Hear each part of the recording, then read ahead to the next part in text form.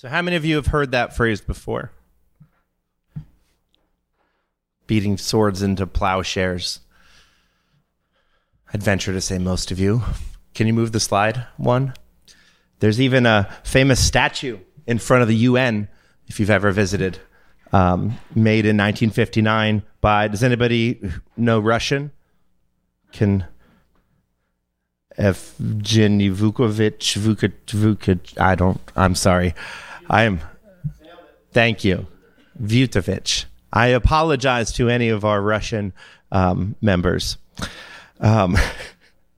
This was sculpted by the Soviet. This was a Soviet sculptor in 1959 as a way of embodying what the work of the UN was supposed to do. The United Nations was supposed to be the end of war, as it were, a coalition of the strongest powers in the world, and some magical alchemy of diplomacy and common free market trade and nuclear deterrence was going to make peace on Earth. We weren't going to need to make war anymore, and that's worked out great. We have not had a single war since 1959, and we have no weapons in the world and in the country, and everyone is doing great. But really, has not worked out so well. Kind of disappointing for many of us who are idealists. So my question to you today is this. When we read passages like this one, this vision of Isaiah, in which there will come a day in which people will come to the mountain of the Lord, this being Mount Zion, where the temple is located. They will come up to Jerusalem and they will receive great teaching. They will prosper. There will be no need for weapons anymore. We'll just be gardening all the time, like hobbits. So we read passages like that littered throughout the scriptures. And what are we supposed to do with them? How are we supposed to read these scriptures?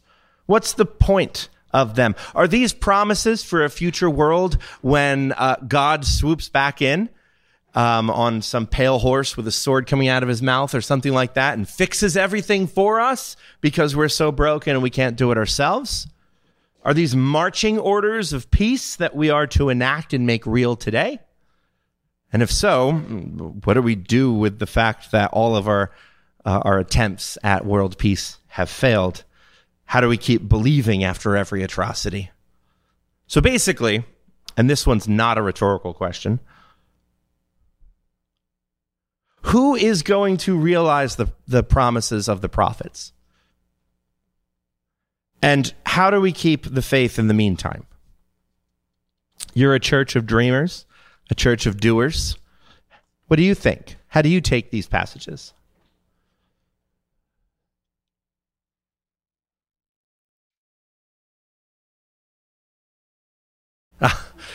Lisa's asking the same question. Who is going to realize these promises of swords into plowshares in times of peace and prosperity? Is this only when Jesus returns, or is this marching orders for us today? Philosophically,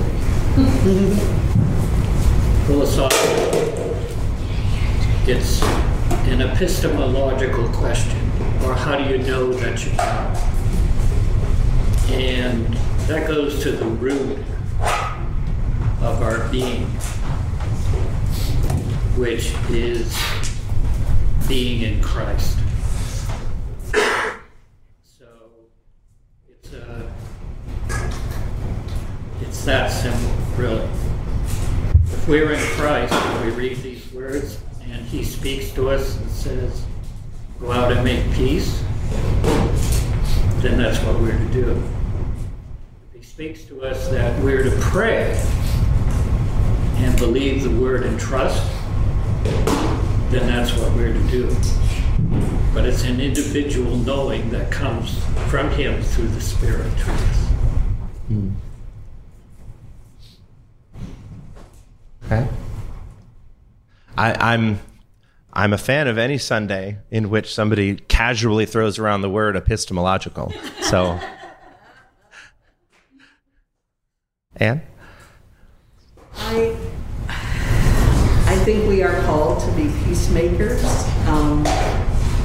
and to challenge the military-industrial complex, to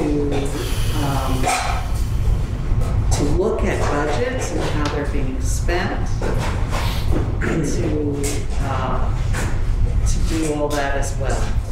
That it's not just a personal thing, but it is as Christians, as the body of Christ in the world, we need to be attentive to the social justice issues of war making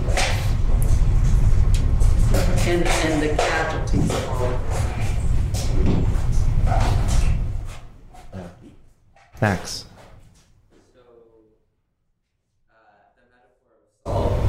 We are the salt of the earth. Jesus is being very clear in what our role is, right? In using this tool, this mineral that we are very familiar with and we even need to live. The way we use salt to cook with, to preserve, it's not, if you're using it correctly, right, it should not ruin your meal. It should make it more palatable.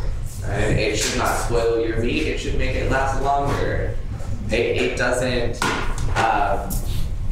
punch you in the face with a powerful flavor, right? It sort of brings everything together and balances the meal.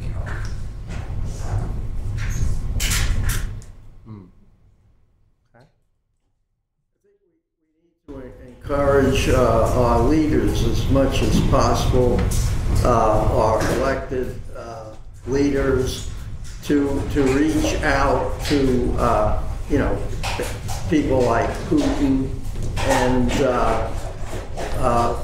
leader of North Korea, and in our own way we have to find ways to reach out to people on our level in Russia and in other countries.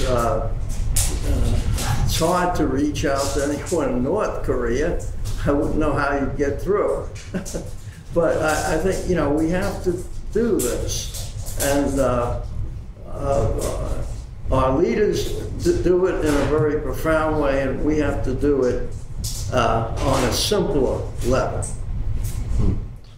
Nicole, last one.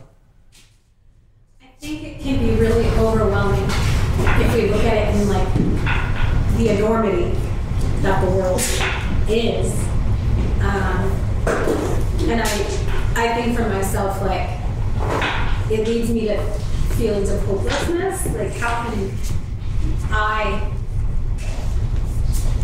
a 38-year-old American, have anything to do with what's happening on the other side of the ocean, let alone the town that I find myself in? But when I read of stories of people doing this, it is almost always grassroots, and it is almost always people just doing something different.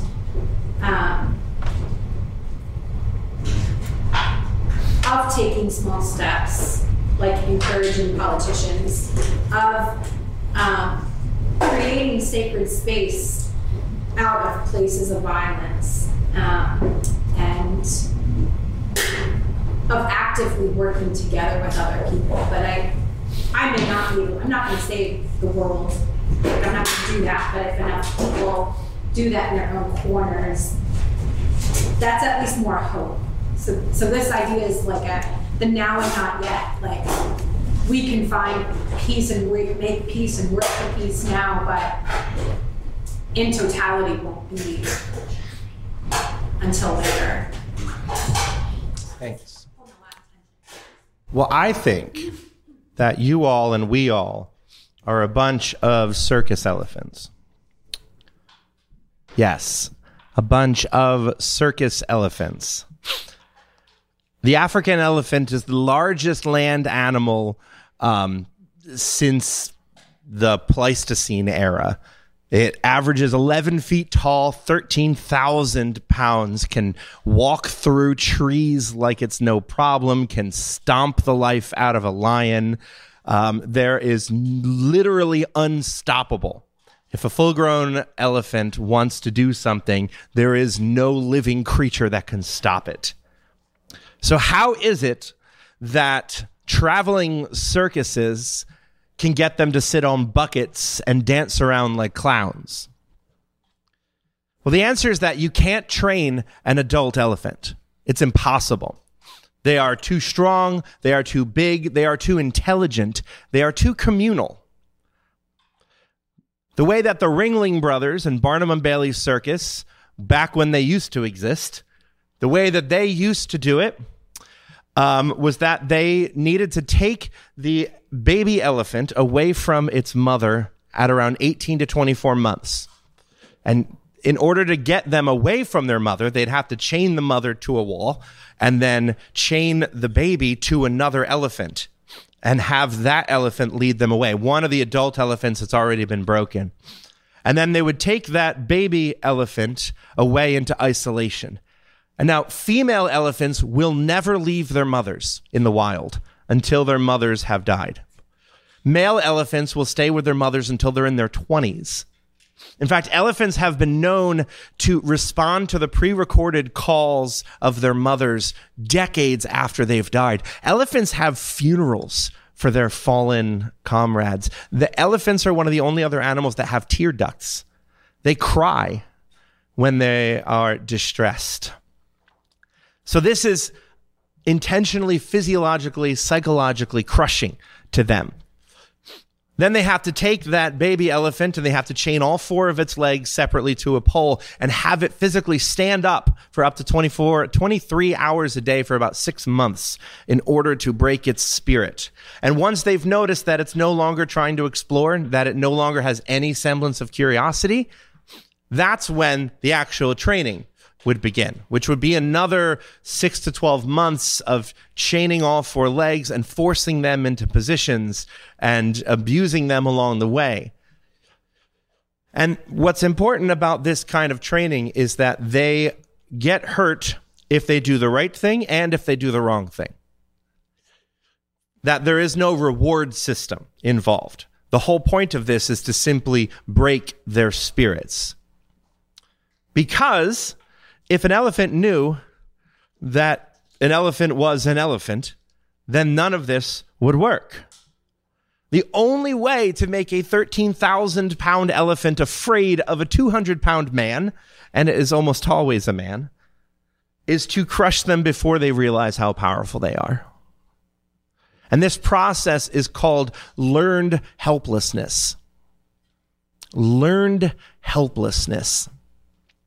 And I think that we all suffer from this to some extent. Some of us much more than others. Definitely some communities more than others. I remember when I was young and idealistic, and I was, I think, a freshman or sophomore in college. I had left home. I had started reading these really dangerous books about things like justice and plans for overthrowing powers and principalities and all of these things. I was reading about matters of economic unfairness and about racism, and I was learning about the way the world works and about dreaming about the ways that it could work if we all just loved each other a little bit more, right? What the world needs now is love, sweet love. It's the only thing. There's just too little love. It's all we need, right? All we need is love. And I was going to go out into the world and be an agent of that love and kindness and pour out on the world, and the world would be made better for it. That way that somebody who is 19 years old thinks about the world. And I remember a particular moment where my friends and I were sitting in the lawn of Millennial Park in Chicago, Millennium Park. Though we were millennials in Millennium Park. Just enjoying the day, and a man came up to us, and he was real frazzled, and he was real kind of worried, and he talked fast, and he told us this really awful sob story about getting mugged, and about losing his wallet, and all of his identification, and how he needed to get onto a plane or a train or something like that to make it to his mother's funeral, and he had been asking people all around Millennium Park, and nobody would give him money because nobody believed him. And he said, this world of ours is so broken that everyone is so suspicious of everyone else, and nobody will help their neighbor. And of course, as a 19-year-old dreamer, I thought, yes, of course I will. God has put you in front of me for such a time as this, and gave him everything I had except for my train ticket to get back to my dorm room. And he thanked me profusely and blessed me and asked if he could pray with me, and did this whole thing and walked away, and I felt so good. And then the couple who was sitting near us came over to me and said, hey, I just saw what happened. I didn't want to intrude. I didn't want to make a scene, but that guy was here yesterday with the same story. We fell for it too. He said, sorry, man. People are really rotten when it comes down to it. And nice people like us always get taken for granted. Nice people like us always get taken for granted. And I remember in that moment of innocence and naivete, this level of embarrassment, of hurt, kind of like the feeling the first time you get bit by an animal as a kid. And I could feel the roots of my eventual cynicism beginning to take hold. What I was in that moment was I was that young and trusting 18-month-old elephant being chained to the broken, cynical elephant in front of me as we walked away towards my future of learned helplessness. And every time I stepped out in that adolescent idealism, some older, jaded, former idealist would cut me down to size, remind me that people are just rotten anyway. People are rotten to the core. You're going to give and you're going to get taken advantage of. Trust me, it's happened to me. This is why I don't trust people anymore. There is no hope for humanity, not on the grand scale of things, not until Jesus returns and does all the things that the Bible says Jesus is going to do when Jesus returns. There is no real hope. You cannot escape, and you will be hurt if you step out of line, so don't even bother. So over time, I learned how to be good enough so that people thought that I was a good person, but no more. Nothing too ambitious, nothing too hopeful, nothing too systemic. Only Jesus can fix the bigger problems of the world. The swords into plowshares is an eschatological reality, which is a fancy word for in the end times. We can't do it in our lifetimes. But here's the other thing about learned helplessness. Is that researchers at UPenn in the 1960s discovered that when puppies, and researchers are terrible to animals, aren't they? When puppies were punished, regardless of what they did. So it's not one of those situations where it's like, if you say the right thing, you don't get shocked. If you do the wrong thing, you get shocked. Not one of those situations. But if you get punished either way, future punishments didn't matter anymore. You couldn't train that dog as an adult. It just took it. It lost its ability to make sense of pain in the world. It lost its ability to learn, to come up with creative solutions, to respond to constructive punishment. Learned helplessness takes away our ability to learn from our setbacks. It paralyzes us in the face of pain, and it robs us of our creative problem solving and dooms us to repeat the same stale tactics that the powerful are expecting from us.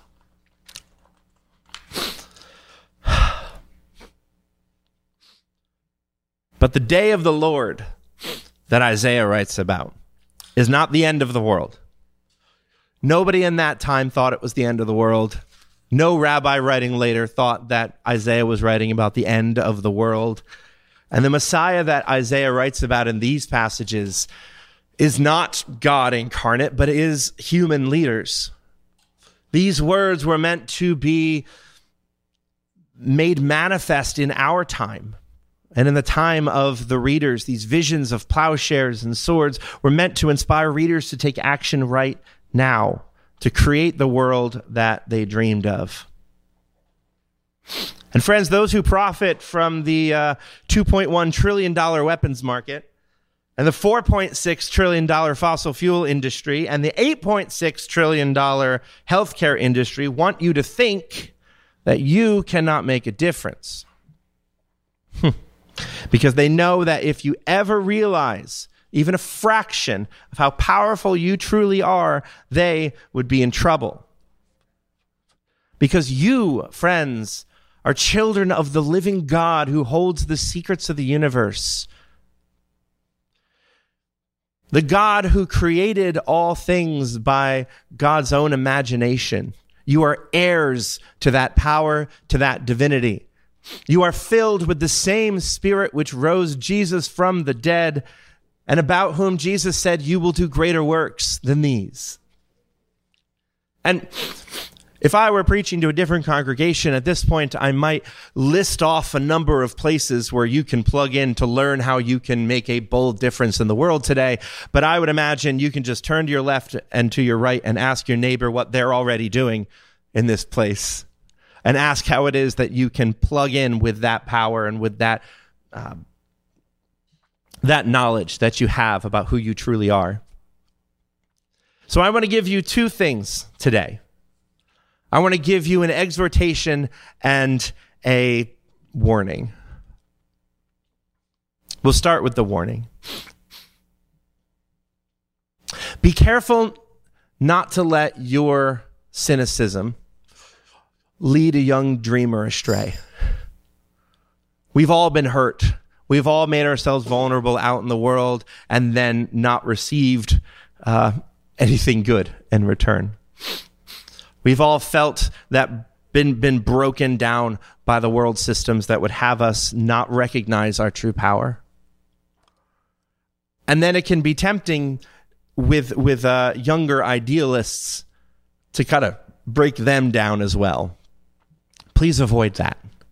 You don't realize how much power you have to them as well.